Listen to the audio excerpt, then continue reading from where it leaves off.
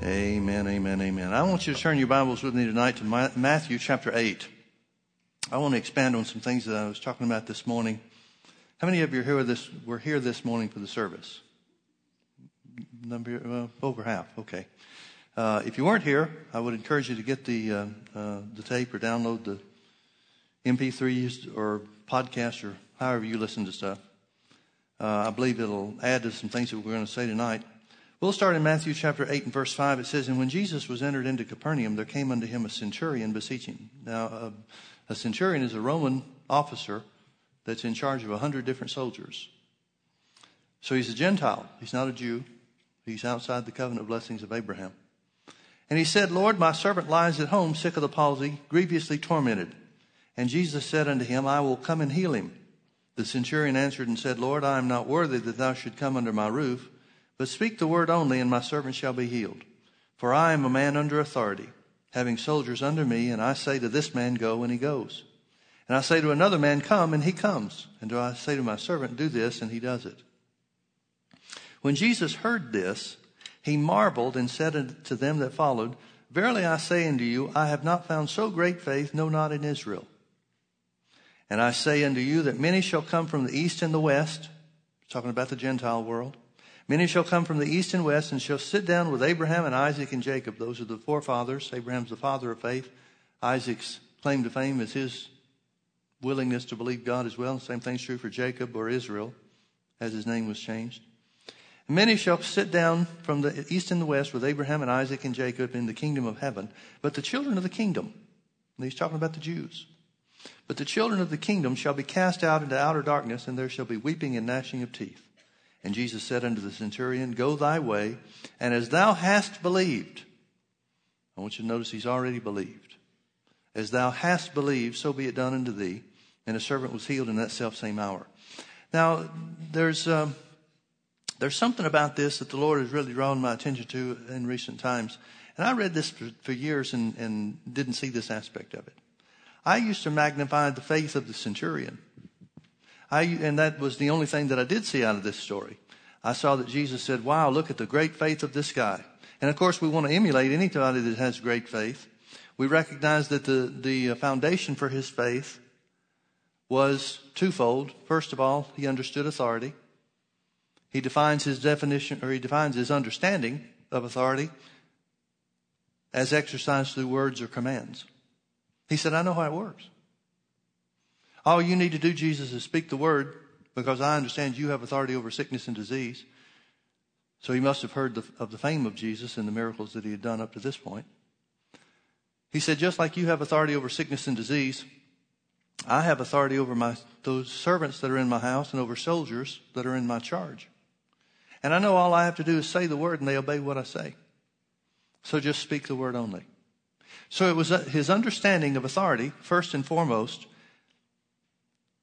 that made his faith great. And I guess an offshoot of that is that he understood that it was the word, the spoken word, that was the key to having what he desired, which was deliverance and healing for his servant. Jesus says, I've not found this kind of faith in Israel. Now, why would he say that? Why would Jesus identify this man's faith in contrast with the faith of the Israelites, the descendants of Abraham, that he had had contact with up to that point in time in his earthly ministry? I believe, you judge this for yourself, but I believe Jesus is saying this guy has the kind of faith that Israel ought to have. This guy is showing the kind of faith as a Gentile, outside the covenant blessings of Abraham. This guy is showing the kind of faith that I should have been able to find in Israel.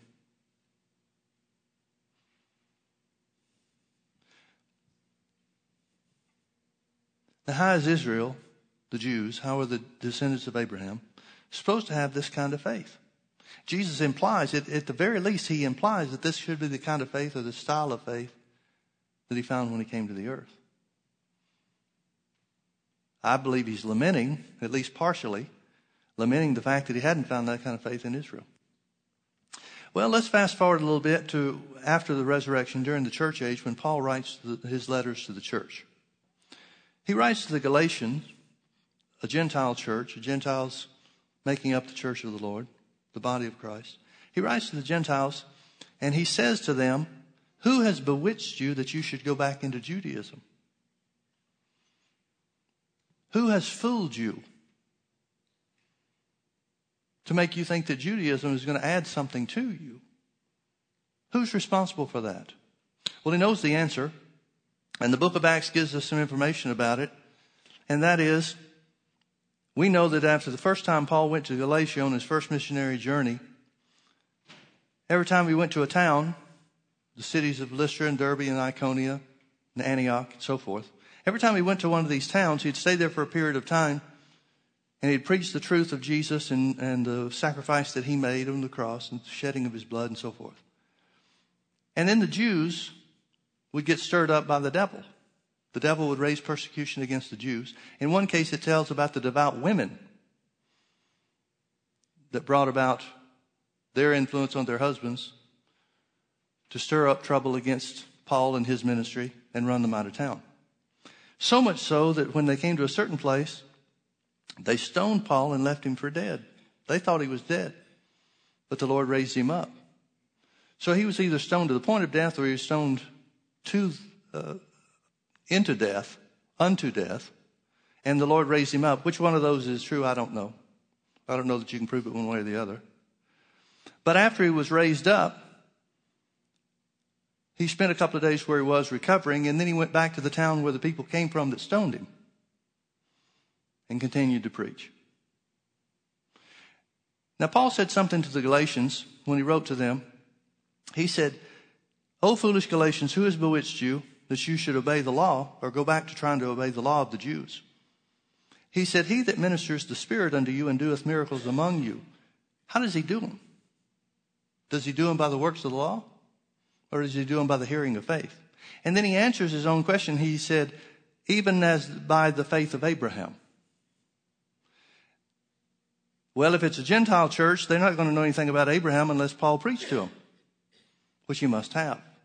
He must have preached to them about Abraham. He didn't have to explain in the letter who Abraham was or anything about him. So he must have preached about Abraham, identifying the faith of Abraham as the example for us to follow. But when he writes to the Hebrews, the letter to the Hebrews,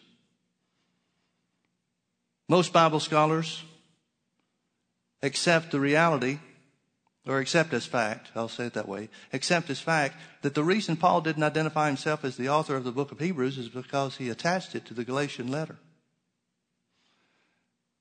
That must be true because at the end of the book of the Galatians, Paul says to them, you see what a large letter I wrote to you. Well, 6 chapters isn't a very large letter, is it? That's how many chapters are in the epistle to the Galatians. But if you combine it with the Hebrew letter, the letter to the Hebrews, it's the longest thing that Paul ever wrote. So if it's not the book of Hebrews that was attached to the letter to the Galatians, we don't know what it would have been.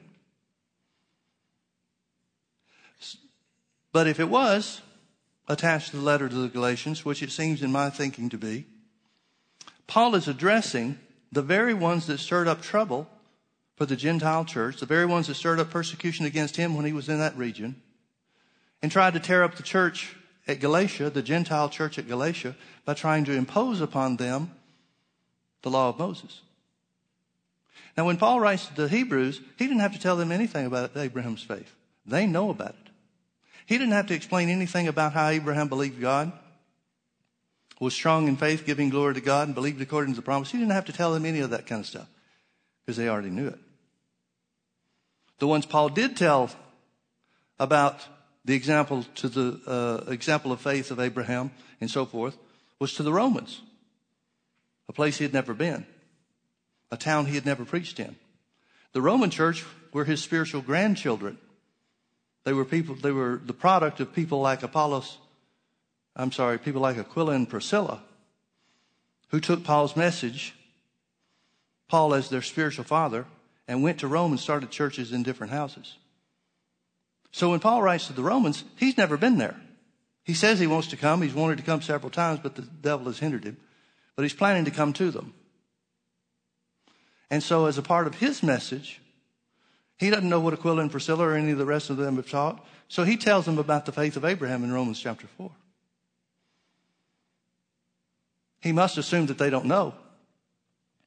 If they do know, then he's certainly willing to remind them of what they've been taught. My point is very simply this. Jews all around the world knew who Abraham was.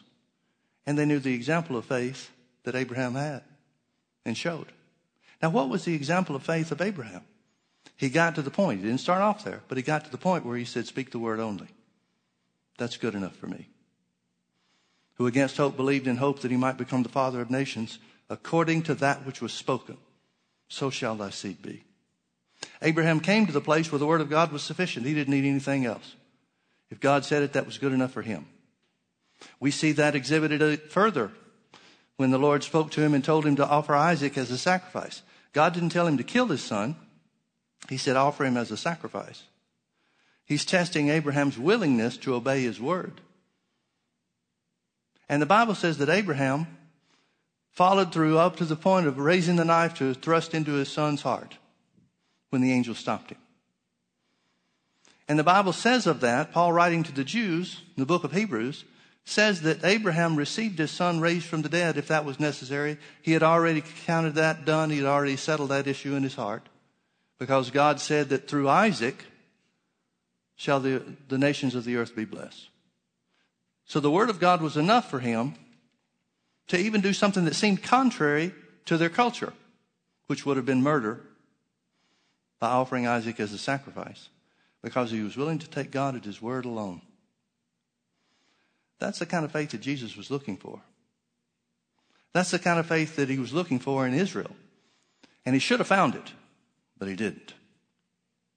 Now there's a verse of scripture in Luke chapter 18 and verse 42. It's the story of the unjust judge, where the lady pesters him day after day after day, even though the unjust judge doesn't care about her. He doesn't care about her cause. He doesn't care about justice. It's not a type of God. But the unjust judge finally relents and gives the woman what she wants because she pesters her to the point of annoyance. And Jesus says, if the unjust judge is willing to do that for somebody he doesn't care about, how much more will your Father do something to avenge his own people, his children? He'll avenge them speedily. But then the last phrase in verse 42 of Luke 18 says this, but when the Son of Man comes, will he find faith on the earth? I wonder what kind of faith he'll be looking for. You think it might be the kind of faith that he said of the centurion when he marveled because of his great faith? You think it's the kind of faith where somebody says, speak the word only, that's good enough for me? Well, he's given the church the same instruction to follow the faith of Abraham that the Jews had under the old covenant, doesn't he? That's the kind of faith he wants each one of us to have. That's the kind of faith he wants each one of us to have. Now, I want you to turn with me to Exodus chapter 15.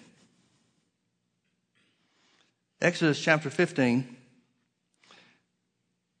I'm going to start reading in verse 22, but verse 26 is the one I want to get to and point out to you.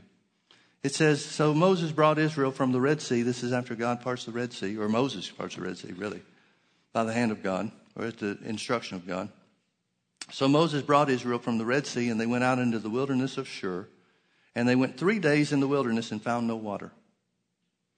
And when they came to Marah, they could not drink of the waters of Marah because they were bitter. Some translations say poisonous. I don't think it's talking about just a bad taste. It's got to be something more important than that. So in my thinking, poisonous would be a fit or a good translation for this. So anyway, they couldn't drink the water. Therefore, the name of it was called Marah. And the people murmured against Moses, saying, what shall we drink? And he cried unto the Lord, and the Lord showed him a tree, which when he had cast into the waters were made sweet. And there he made for them a statute and an ordinance, and there he proved them. Now, can I ask you a question? What tree purifies water? What tree purifies poisonous water? We're not talking about a natural reaction here. We're talking about a tree that signifies something else, has to signify something else for it to bring healing to the waters or purification to the waters. The tree is the type of the cross of Jesus. The waters are a type of mankind. When Jesus came to the earth and was hanged on the cross as our sacrifice and as our substitute, he purified mankind from spiritual death and sin. But now notice verse 26. Here's what the Jews had. Here's what belonged to the Jews, the children of Israel. There he made a statute and an ordinance for them, and he proved them. Verse 26, and he said, if thou wilt diligently hearken to the voice of the Lord thy God, and will do that which is right in his sight, and will give ear to his commandments and keep all of his statutes. I'm reading from the King James. I will put none of these diseases upon thee, which I have brought upon the Egyptians, for I am the Lord that healeth thee. Guys, I'm going to ask you I haven't asked you before. Maybe I should have done this before the service. But do you have a Bible translation back there that has the Strong's Concordance of numbers attached to it? Don't have that? Can't put that up on the screen? Okay. Well, then here's what I want you to do. Those of you that have iPads or something like that, maybe you've got a Bible program that can prove this out to you. But it's available for any and all of you to see. What I want you to see is very simply this. There are two phrases in verse 26 when he gives an instruction, if thou wilt diligently hearken to the voice of the Lord thy God, and will do that which is right in his sight, and will give ear to his commandments, and keep all of his statutes. The next three words are, I will put.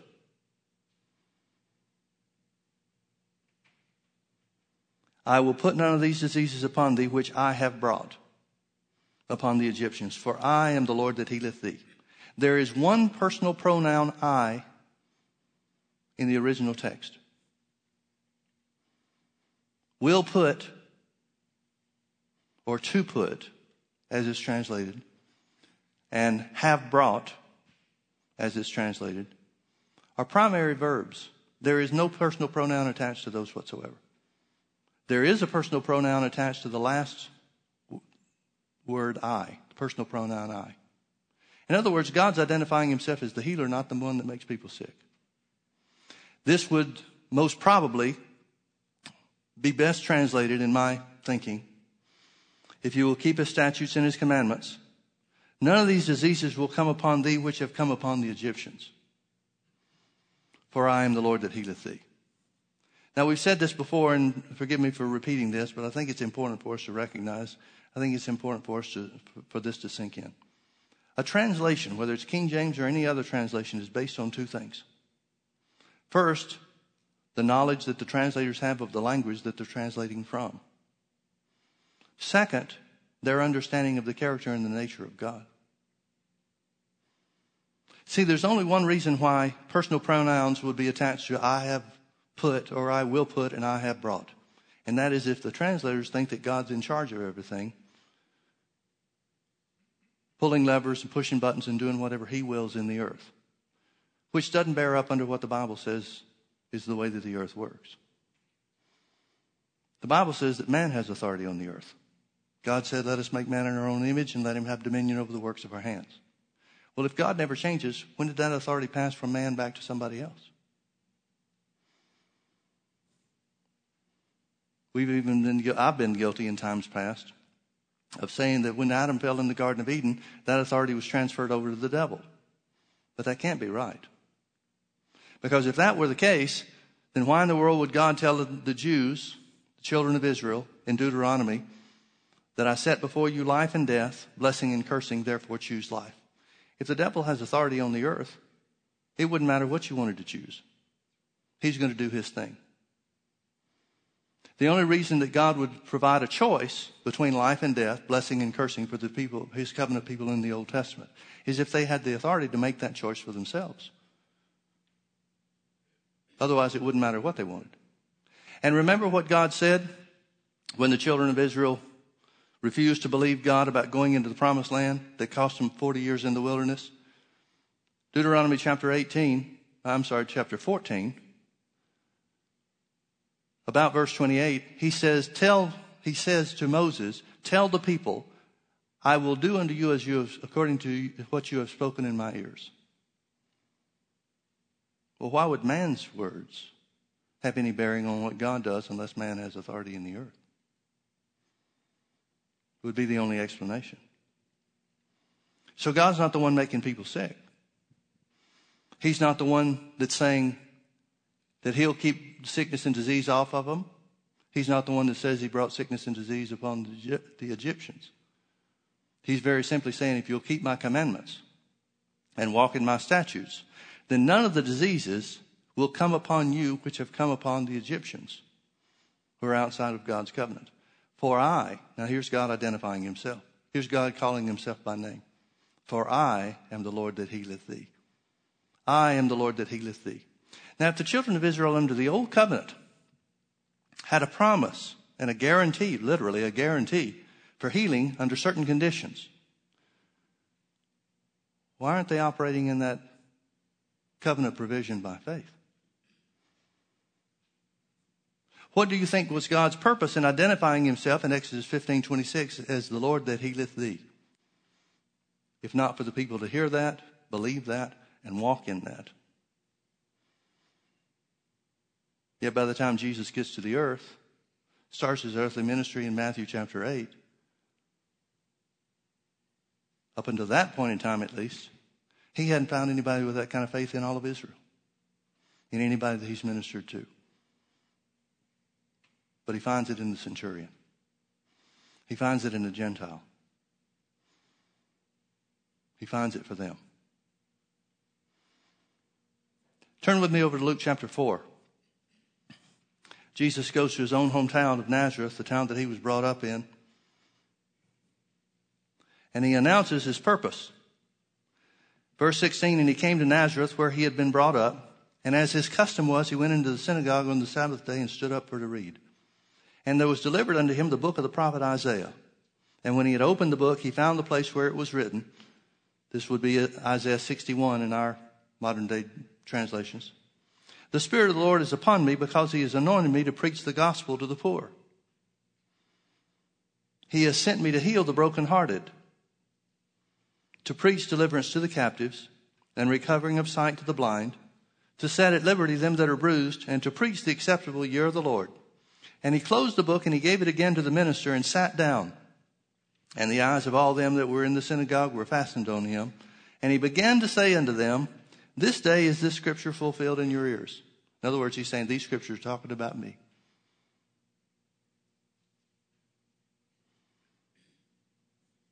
There's no question in anybody's mind that he's claiming to be the Messiah.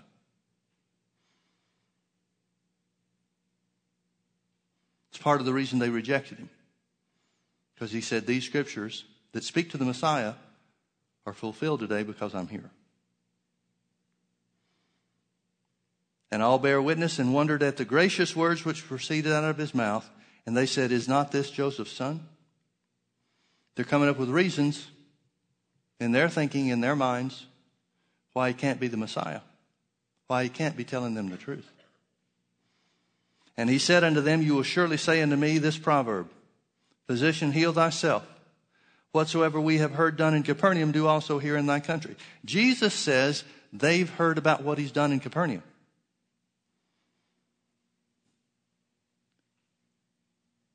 You remember that after the temptation in the wilderness, when Jesus was in the wilderness for 40 days and the devil came and tempted him, it says that after the temptation, the devil left him for a season and he returned in the power of the Spirit unto Galilee. Well, Capernaum's in Galilee.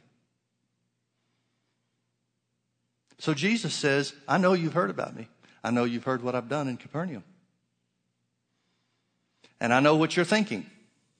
You're saying to yourself, well, if you're the Messiah, then prove it to us by doing the same kind of works that we heard about in Capernaum.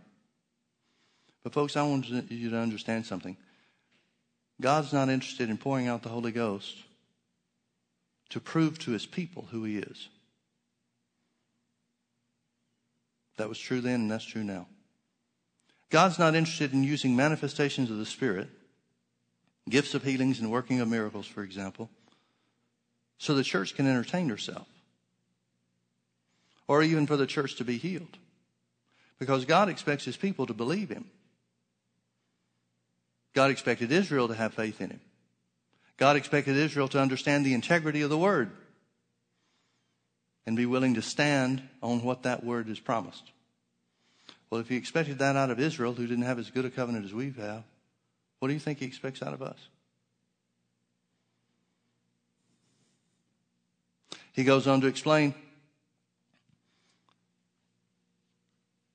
He said, "Verily I say unto you, no prophet is accepted in his own country. But I tell you of a truth, many widows were in Israel in the time of Elijah, when the heaven was shut up 3.5 years, when the great famine was throughout all the earth, or the land. But unto none of them was Elijah sent, save or except unto Sarepta, a city of Sidon," that's in Gentile territory, not in Judea, not in the boundaries of Israel, "a city of Sidon unto a woman that was a widow. And many lepers were in Israel in the time of Elisha the prophet, and none of them was cleansed, saving Naaman the Syrian." Now, why would that be the case? He's stating a fact, but why was it a fact? Why was Elijah not sent to an Israelite, but instead was sent into Gentile territory?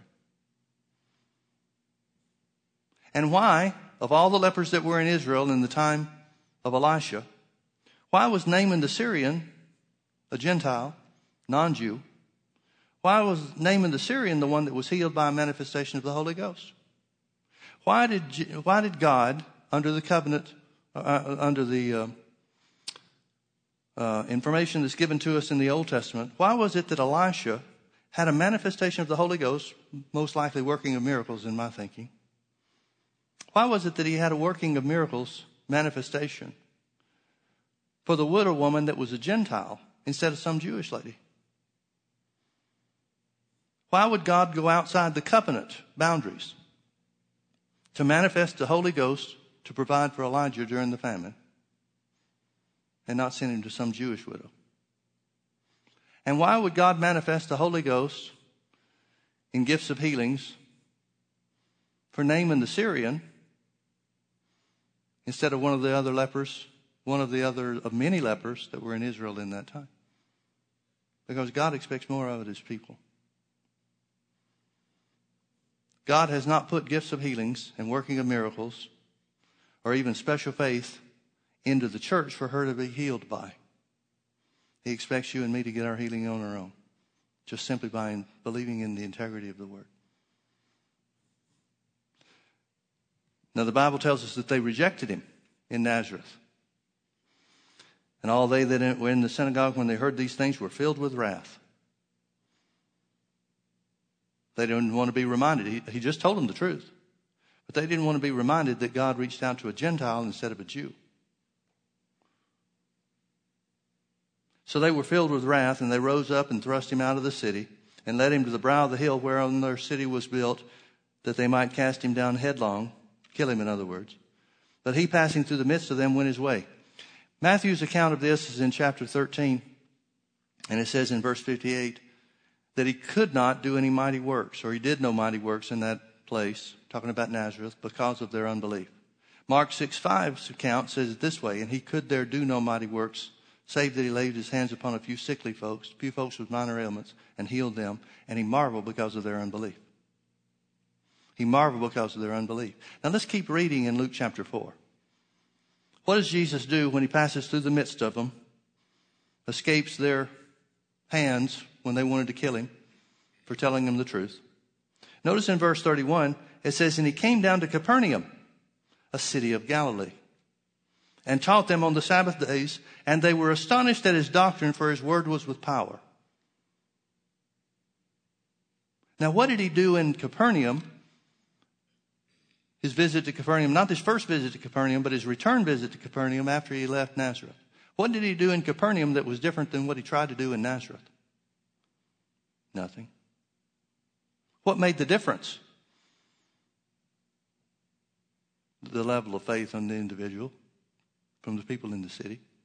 In Nazareth, there was no faith, or very little faith. He was only able to do a little bit of healing people that didn't have too much wrong with them. But he immediately goes back to Capernaum, where they believe. And they were astonished at his doctrine, for his word was with power. I want you to see that the same word carried power in Capernaum because they were willing to believe. Now, he had to be satisfied with their faith. These are Jews. So there was a level of faith, at least to the degree to where he could do a part of the work that God sent him to do.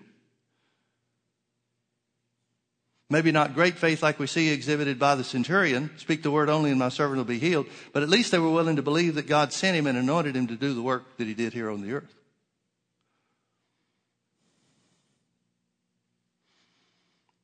And in the synagogue there was a man which had a spirit of an unclean devil, and cried out with a loud voice, saying, Let us alone. What have we to do with thee, Jesus of Nazareth? Art thou come to destroy us? I know thee who thou art, the Holy One of God. And Jesus rebuked him, saying, Hold thy peace, and come out of him. And when the devil had thrown him in the midst, he came out of him and hurt him not. And they were all amazed, and spake among themselves, saying, What a word is this? For with authority and power he commanded the unclean spirits, and they came out. And the fame of him went out into every place of the country round about. What made the difference in Jesus' ministry in Capernaum as opposed to or contrasted with his ministry in Nazareth? There's only one difference. Jesus was the same both places. The power of God was the same both places. The power that he was anointed with was the same both places. It wasn't that Jesus had a stronger anointing in Capernaum than he had in Nazareth. He says himself, I'm anointed to preach the gospel to the poor and deliverance to the captives, to preach recovering of sight to the blind, and to set at liberty them that are bruised, to preach the acceptable year of the Lord. That would produce all the signs and all the wonders and all the miracles that they had and that they had heard about in Capernaum, or that he did anywhere else during his earthly ministry. There's one difference and only one difference, and that was in Capernaum the people were willing to believe. In Nazareth they were not. Now, who had a greater covenant? The Jews in Capernaum or the Jews in Nazareth? Same covenant promise.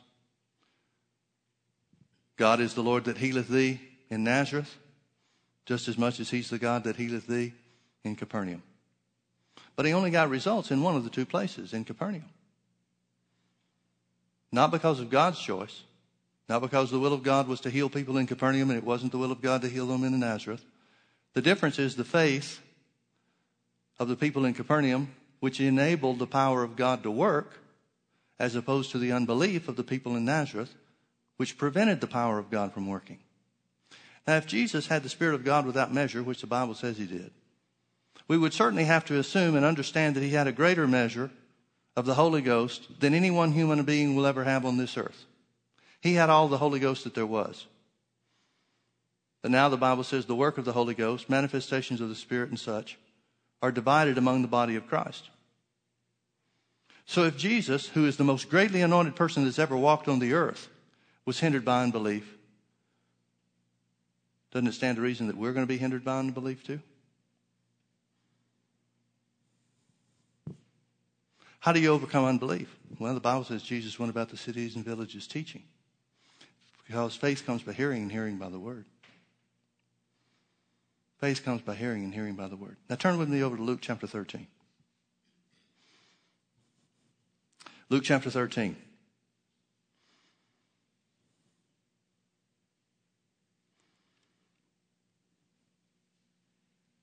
Let's start reading in verse 10. It says, and he was teaching in one of the synagogues on the Sabbath. Faith comes by hearing, and hearing by the word. He was teaching. Sometimes he went to a place and he preached. He proclaimed what God had sent him to do. That's what he did in Nazareth in Luke chapter 4. But here he's in a different place teaching in the synagogues for the purpose of inspiring the people to believe, to have faith. So he was teaching in one of the synagogues on the Sabbath, and behold, there was a woman which had a spirit of infirmity 18 years. That's a long time to be bound. And she was bowed together and could in no wise lift up herself.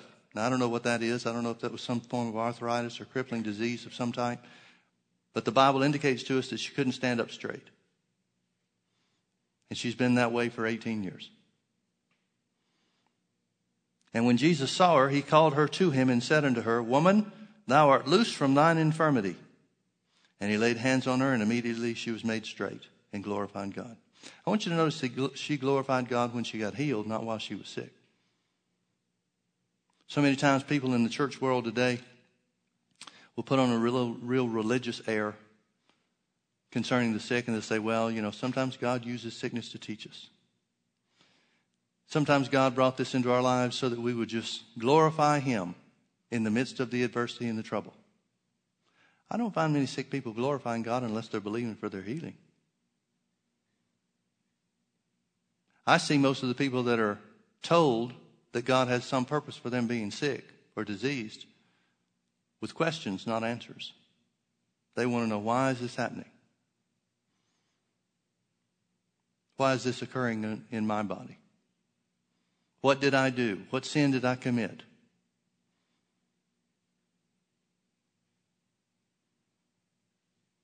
But when you understand the devil is the oppressor and God's the healer, it cleans up a lot of wrong doctrine. So she glorified God after she was made straight. And the ruler of the synagogue answered with indignation. Now, I want you to realize who the ruler of the synagogue is. The ruler of the synagogue is the guy that should be preaching and teaching in the synagogues, teaching the people to inspire them to faith like Abraham had. The ruler of the synagogue should have recognized his job as getting the people to a place of maturity so that they would have confidence in God's word. See, what were the widows in Israel supposed to do during the time of famine? And what were the lepers in Israel supposed to do during the time of Elisha? They were supposed to claim the promises of the covenant that they had through their father Abraham. They were supposed to claim by faith, just like Abraham claimed by faith the promise God made unto him, so that they would be provided for in the midst of the famine and the lepers could be healed. See, the lepers in Israel, just like every other sick person in Israel, had a covenant promise that the Lord was the one that healeth thee. I am the Lord that healeth thee. They served the God that was the healer of the body.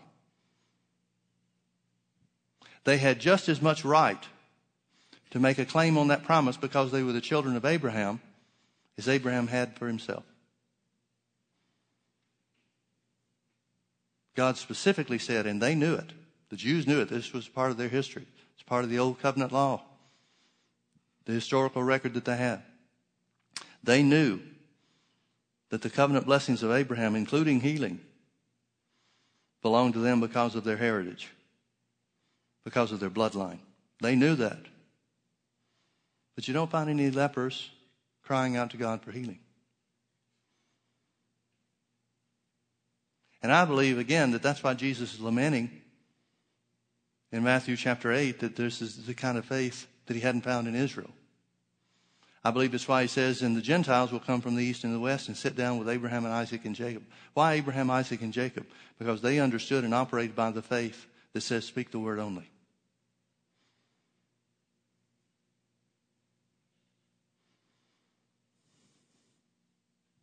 So the ruler of the synagogue, the one that should have been teaching and inspiring these people to believe the word, the ruler of the synagogue answered with indignation because of Jesus that healed on the Sabbath day. I want you to see what their interest was.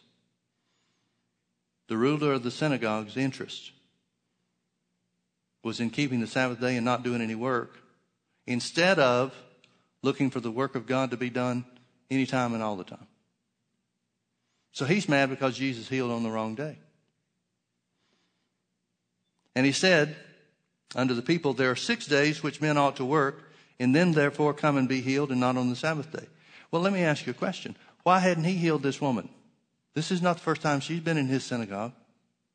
Why hadn't he healed her? Why hasn't he pointed her to the answer of the covenant blessing of healing? The Old Testament covenant blessing of healing.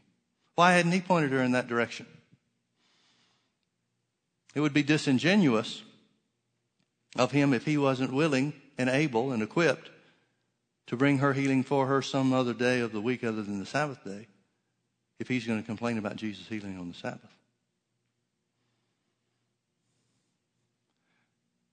Notice Jesus' response. The Lord then answered him and said, you hypocrite. Jesus always dealt pretty roughly with the religious people. He was gentle and kind with those that needed help and were looking to God for their answer. But he recognizes this synagogue ruler as an unsafe guide for the people, because he's not pointing them to the word. He's not pointing them to the covenant promise of healing or any of the other covenant promises of God.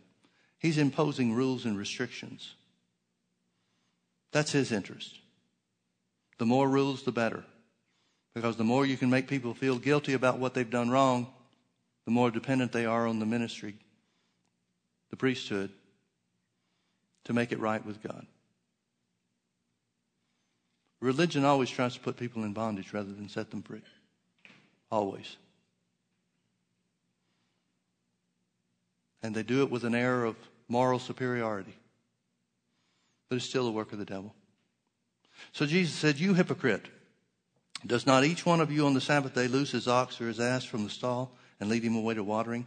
Now those would be violations of the law of Moses, but they're making exceptions for themselves because, hey, we can't let our animals die. There goes our opportunity to make money if our animals die. We can't tend to the crops and till the ground and do the other things that need to be done. So we're sure that God will just look the other way when we break the law of Moses to take care of our animals on the Sabbath day. But Jesus is saying the reason that these guys were hypocrites was because they were willing to take care of and provide for their animals, but not the woman who needs healing. "You hypocrite, does not each one of you on the Sabbath day loose his ox or his ass from the stall and lead him away to watering?" Now notice what Jesus says in verse 16. "And ought not this woman, being a daughter of Abraham, whom Satan has bound, lo, these 18 years, be loosed from this bond on the Sabbath day?" I want you to see what Jesus is saying. Jesus is saying that healing belongs to her.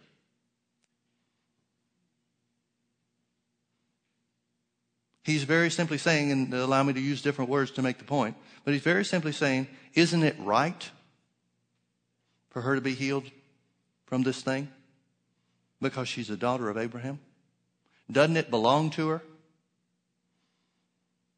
being a daughter of Abraham? Well, the Bible says if we be Christ, Galatians chapter 3, if you be Christ, this is verse 29, Galatians 3:29. If you be Christ, then are ye Abraham's seed and heirs according to the promise. Christ has redeemed us from the curse of the law, being made a curse for us. For it is written, "Cursed is everyone that hangeth on a tree," that, or so that, this is Galatians 3:14, so that the blessing of Abraham might come on the Gentiles. So here's my question. Does she have any greater right to healing than you or I? The Bible says Jesus went to the cross and was raised from the dead so that you, as a Gentile believer, could have rights and access to the same covenant provisions of healing that Israel had. In my thinking, it's even a greater provision because Jesus was made sick on our behalf. That wasn't true for the people of the old covenant. So Jesus says she has a right. That's what ought means. It means she's got a right to something. Ought not this woman, being a daughter of Abraham, be loosed from this bond on the Sabbath day? It belongs to her. Well, if it belonged to her, she could have taken advantage of it and gained access to it anyway, any point in time along the period of her life. Any point in time over these last 18 years, she could have reached out in faith, according to what the Old Testament said belonged to them, and she could have obtained it. Jesus says there's two reasons that are worthy to extend the healing power of God to her. Number one, she's a daughter of Abraham. It belongs to her. And number two, because it's the devil that's bound her. The Bible says in 1 John chapter 3, verse 14, I believe it is, it says, "For this purpose was the Son of God manifest, that he might destroy the works of the devil." Jesus saw a work of the devil being done in her body, and his love and his compassion, his desire to reveal the will of God for mankind was so great that he couldn't help himself but to extend the healing power of God to her.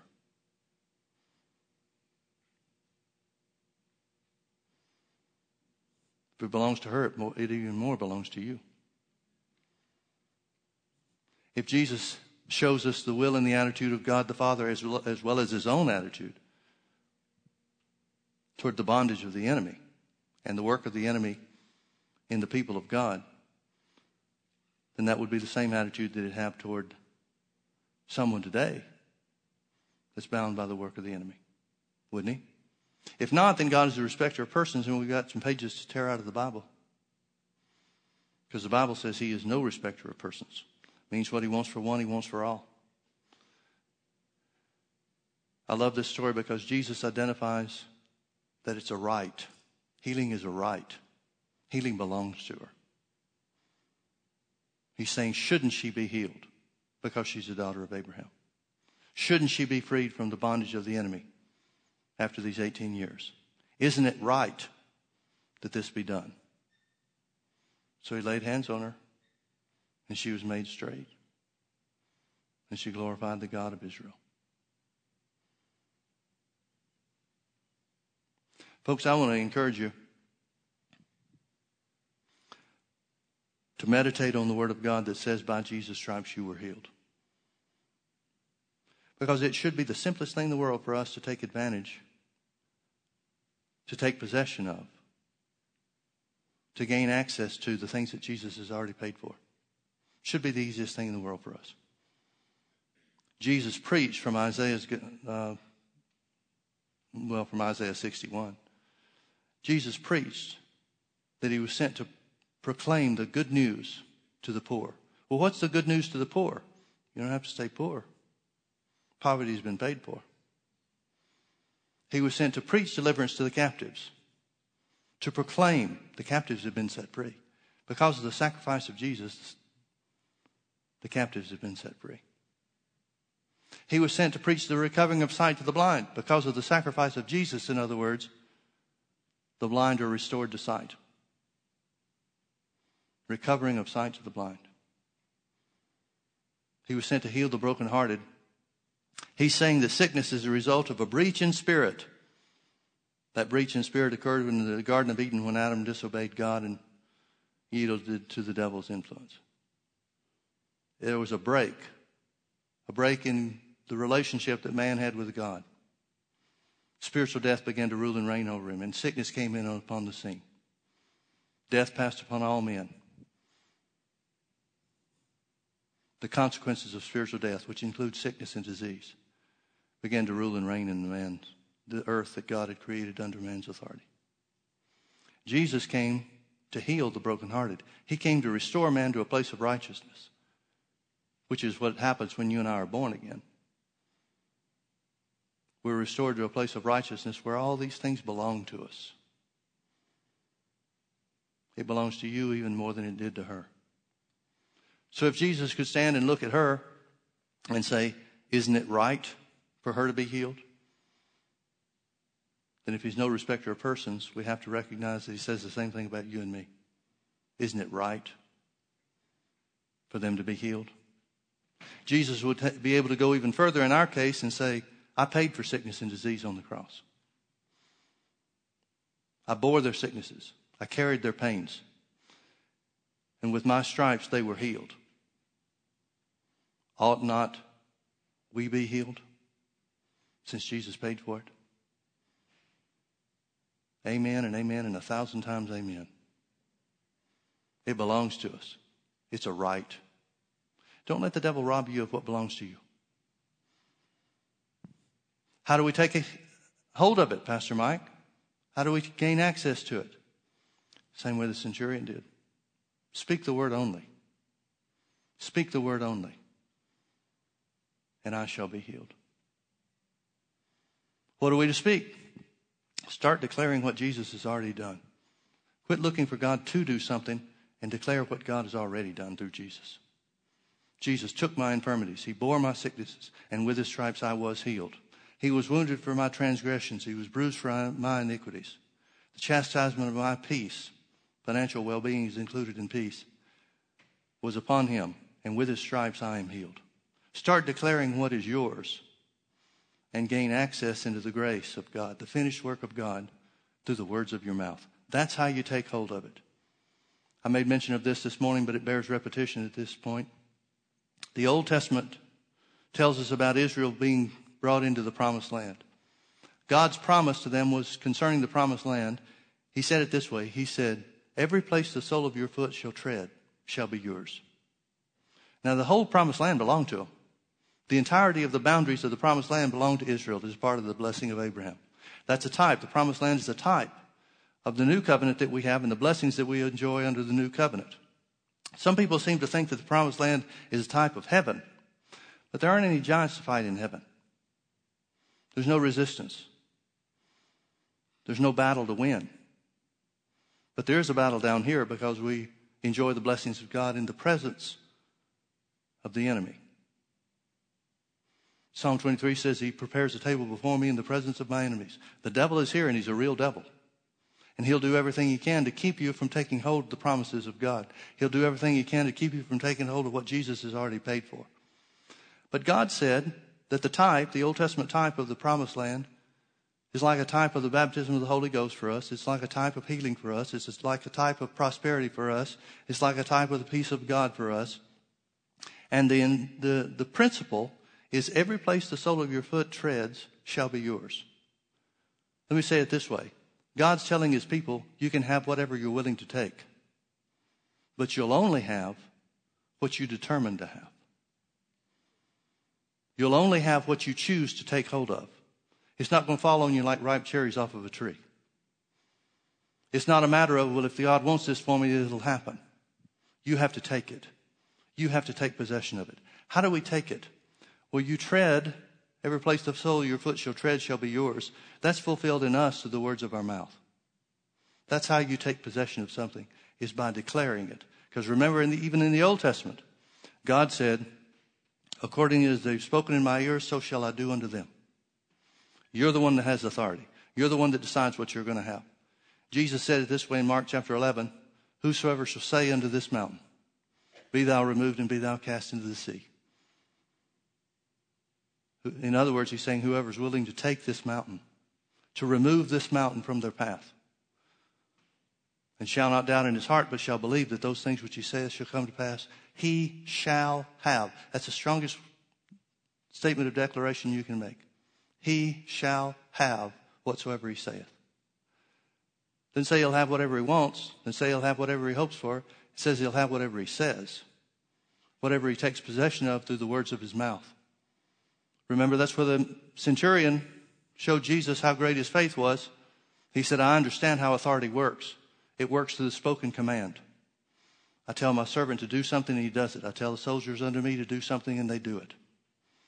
His understanding of authority was the understanding of words expressing that authority. So speak the word only. Well, the same thing's true for us. I believe this is the faith that Jesus is looking for when he comes back. An army of believers who simply say, I'll stand on the word. God's word's already declared what's mine. I'll take it according to his word. I'll take it according to his promise. I'll take it according to my faith. Healing belongs to you even more so than it belonged to this woman that was bowed over for 18 years. If she ought to be healed because she's a daughter of Abraham, even more so should you be healed because you're an heir of Abraham's blessing and Jesus died as your substitute. Amen? Let's pray. Father, thank you so much for your word. We thank you that healing belongs to us. We thank you for all the work that Jesus performed on our behalf as our substitute. We thank you that he shed blood for our sins to be remitted, wiped away and removed once and for all. We thank you that he shed his blood for sickness and disease to be carried away from us and be placed upon him. We thank you, therefore, Father, that we're healed by the stripes of Jesus.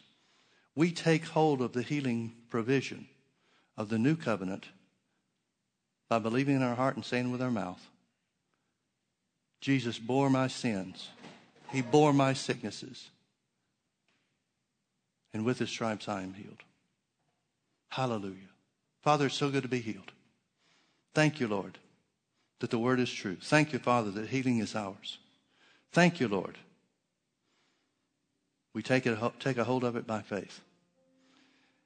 We'll not change our confession. We'll not doubt in our heart. So we give you thanks and glory in advance, Father, that we have the healing that we've declared and claimed with our mouths. We shall have what we say. We love you, Father.